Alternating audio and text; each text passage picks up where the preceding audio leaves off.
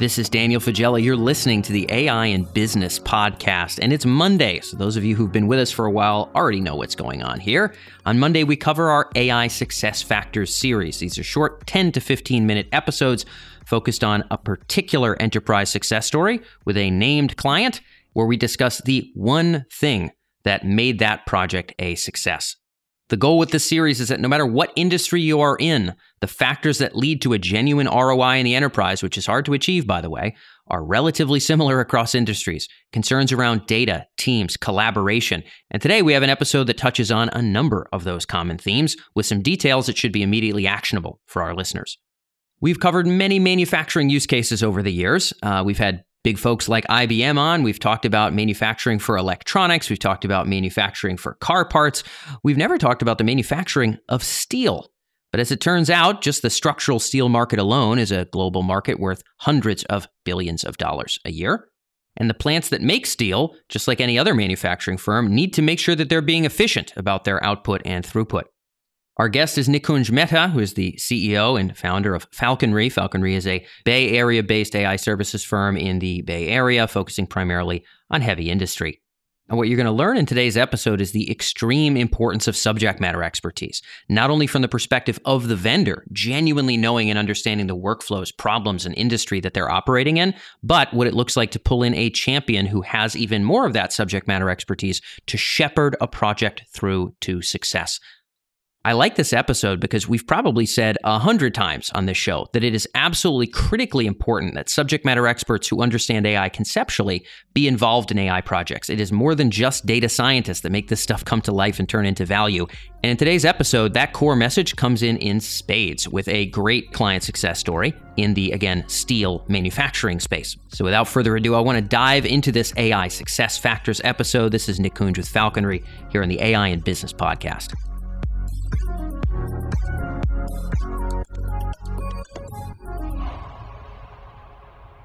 So Nikunj, I'm glad to be able to have you back with us, and now you're with us on the AI Success Factors episode. I've gotten to follow a lot of your success over the course of the past nearly a year since we first communicated. Talk to us about the individual success case you wanted to talk about. Who was the client and what was the problem?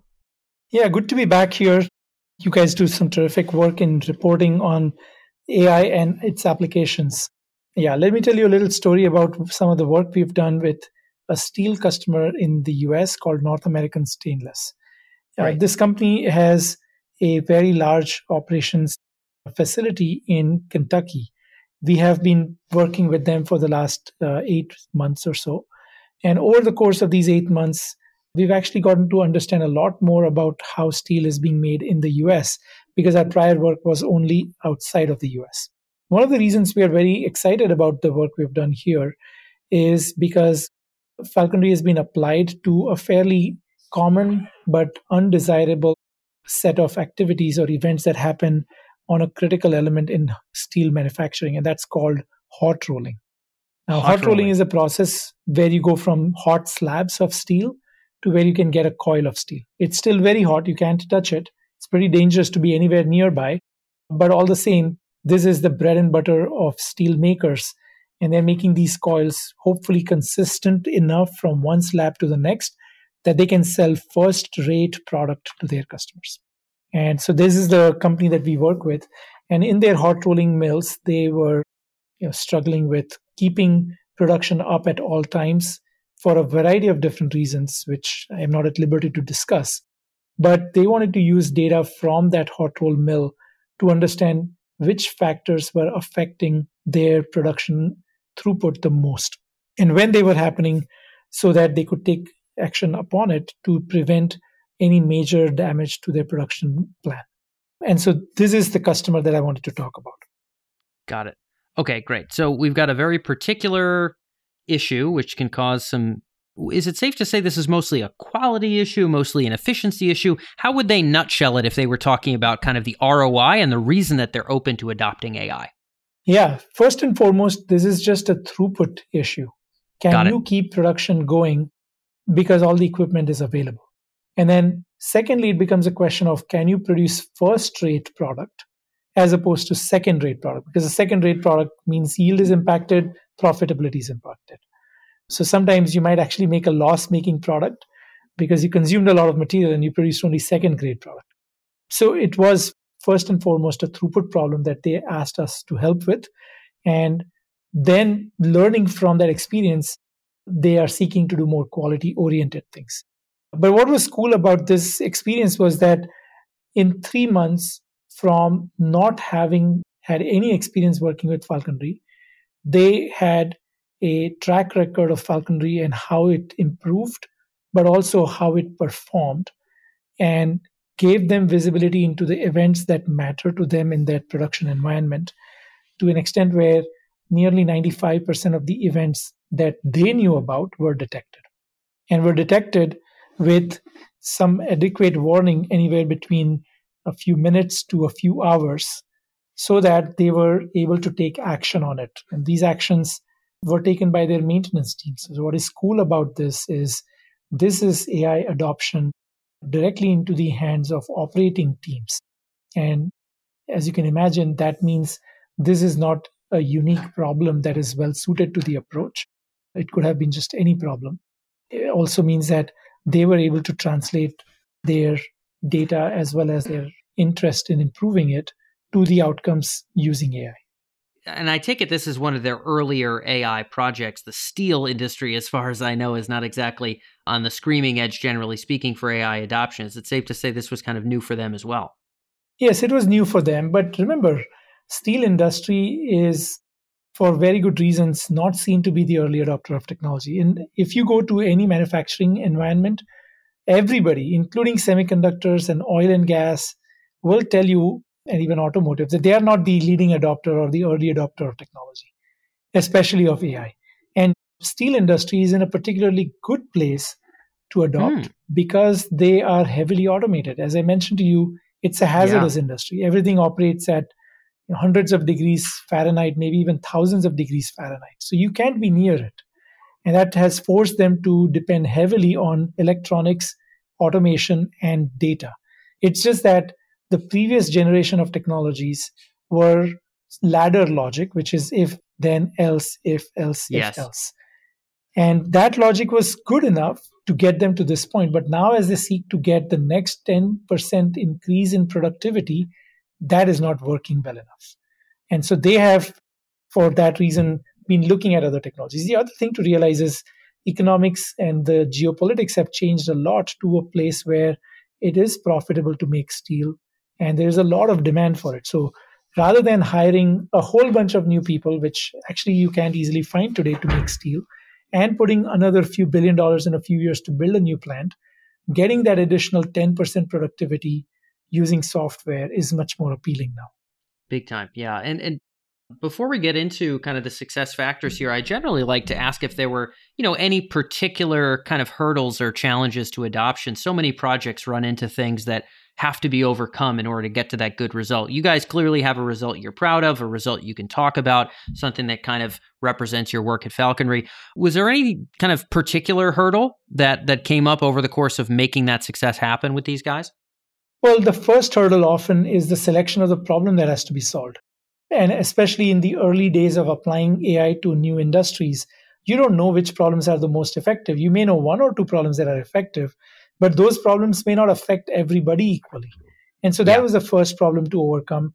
And this customer was actually very savvy to say, we're not going to pick one, we're going to pick two different problems that are independent of each other. And sure enough, one problem had many issues because they were not producing data relevant to be used for predicting behavior that they cared about. And the other one, it turned out that the data they were producing was sufficient. There are a lot of AI companies that are talking about good data as opposed to big data, that are talking about sensors specifically made for predictive maintenance as opposed to sensors used in control systems. So there's a lot of discussion underway in that area. So picking a good problem is usually the first hurdle. We solve it collaboratively. We have experience working in the steel industry. We have been giving talks about this at the Association of Iron and Steel Technology conferences and so on. The second problem is often, how do you get data out of your existing data sources into an AI system? Now, while it has become easier over time in the industrial world, a lot of the systems that people have been using are somewhat dated and do not necessarily play very nicely with the new data protocols. But Yep. this company and many other steel companies were favorably dispositioned because the company that supplies them data transfer technology for steelmaking, called IBA, is forward looking. And they have been investing in methods to relay this data to AI systems or other analytic systems through modern technology or modern protocols. And so they were able to produce Parquet files and ship it out to the cloud where this analysis was taking place. And because they were able to figure this out very quickly, that gave them another leg up. Got it. So it sounds like with some very old, stodgy systems, that level of ease would very much not be the case. And it sounds like you kind of bypassed that common hurdle. But the hurdle you still did have to overcome was project selection. And it sounds like you picked kind of two beachheads to attack. And there was one of them that was not necessarily viable, and one of them ended up being viable. Did I hear you correctly there? That is correct. Okay, that is correct. And I would be remiss to not include a third critical success factor, and that was that a maintenance manager who has been in the plant for 30 years was leading this initiative with us, and he is the digitalization manager for the plant. And so he has a lot of operational experience in the plant. People look up to him to help solve problems. And while he may not be sitting in a corner office, success depends very heavily on him and his ability to rally various people within the plant, all the way from operators, shift managers, to engineers, as well as executives, to promote and to sponsor these digitalization efforts. Yeah, I mean, the C-suite is not always where all the action happens. I mean, you got to get the buy-in there, but yeah, somebody boots on the ground that can win the support is important. So we talked about barriers being projects and data access. Fortunately, data access was not too challenging here. In terms of success factors, kind of the big contributor is what we often like to ask, what were the big factors that made this easy? We talked about some. Let's double down on this factor of having this main champion. What kind of a subject matter expert do you really look for, and why was this person as critical as they were? You're really putting emphasis here. What is it about this person, and what maybe can our audience learn about who they need to find to really sponsor and support a project? Yeah, I think these days increasingly Agile has made its way into industrial facilities where they are seeking to overhaul their operations. And Kanban or other types of continuous improvement methods have always been there. So in that sense, Agile is not completely foreign. But the key characteristic of this leader that we found was in his ability to manage an Agile effort to roll out digital project within their company.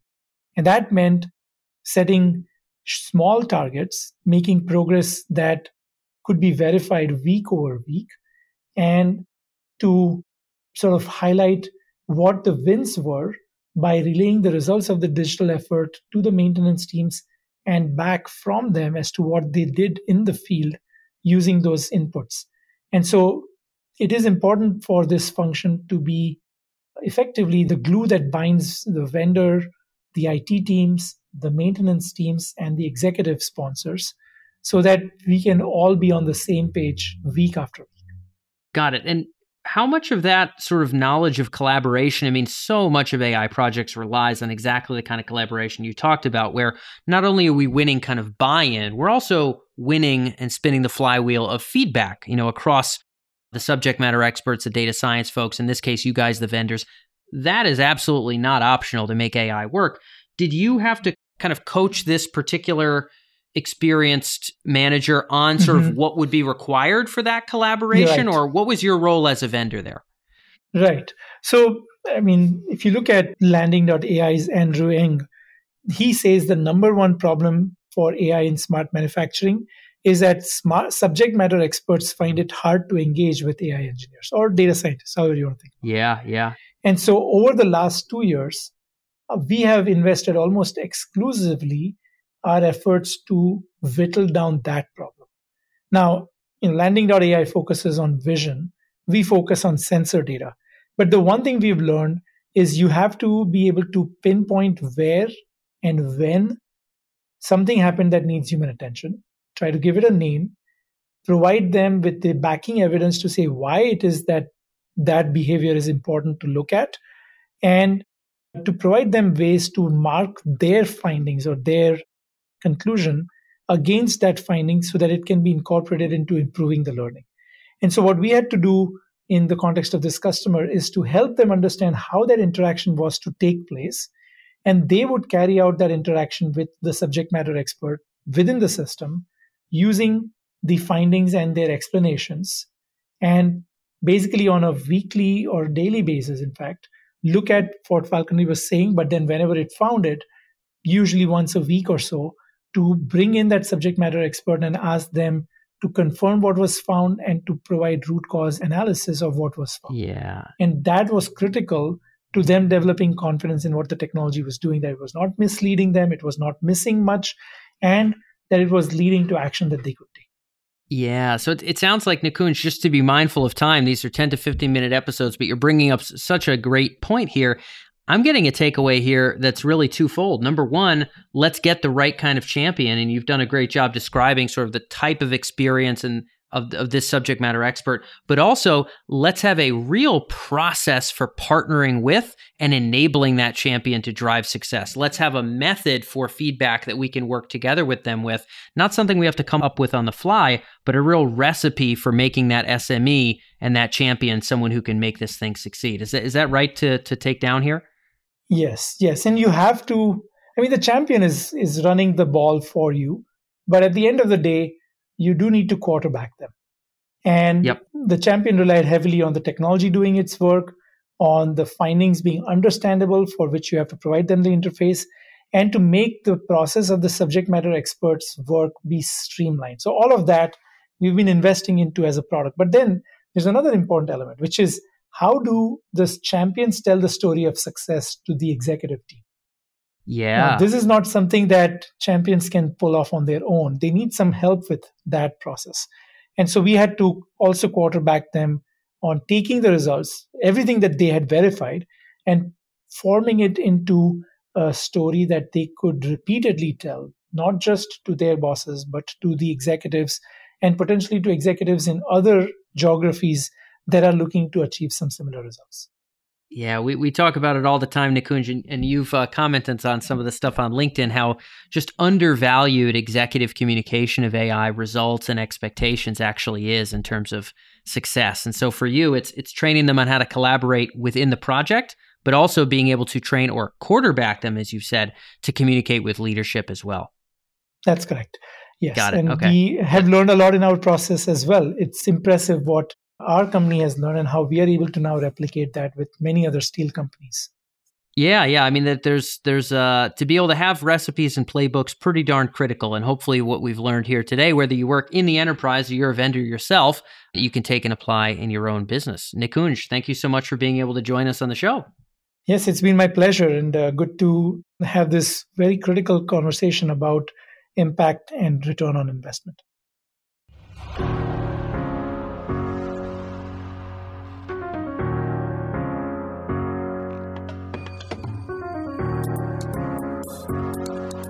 So that's all for this episode of the AI in Business podcast. A big thank you to Nikunj for joining us. Thank you to you, our listener, for tuning in all the way through to the end of this episode. This AI Success Factors series has been a real passion project of mine. It was inspired by requests from our listeners like you, the people that ping me on LinkedIn whenever you have bright ideas, and you know that I always get back to you. Many of you who are listening in right now have been in my LinkedIn inbox on a number of occasions, so I appreciate you all as the inspiration for this series, and I hope you learned something from Nikunj today. I certainly enjoyed our chat, and it was great to have him on our ROI series not all that long ago as well. If you're not already, so you're tuned in right now via audio, if you're not following us on social, be sure to find us. It's at EMERJ on Twitter, or you can find us at Emerge Artificial Intelligence Research on LinkedIn or on Facebook, and see all of our latest interviews as they go live, in addition to all of our latest frameworks, articles, use cases, and more. Again, it's at EMERJ on Twitter, or just Emerge Artificial Intelligence Research on LinkedIn or on Facebook. Hope to see you in the conversation there, and otherwise look forward to catching you for tomorrow's episode. We're going to be getting back into use cases and trends, which is our Tuesday cadence, so stick around for that, and I'll catch you tomorrow.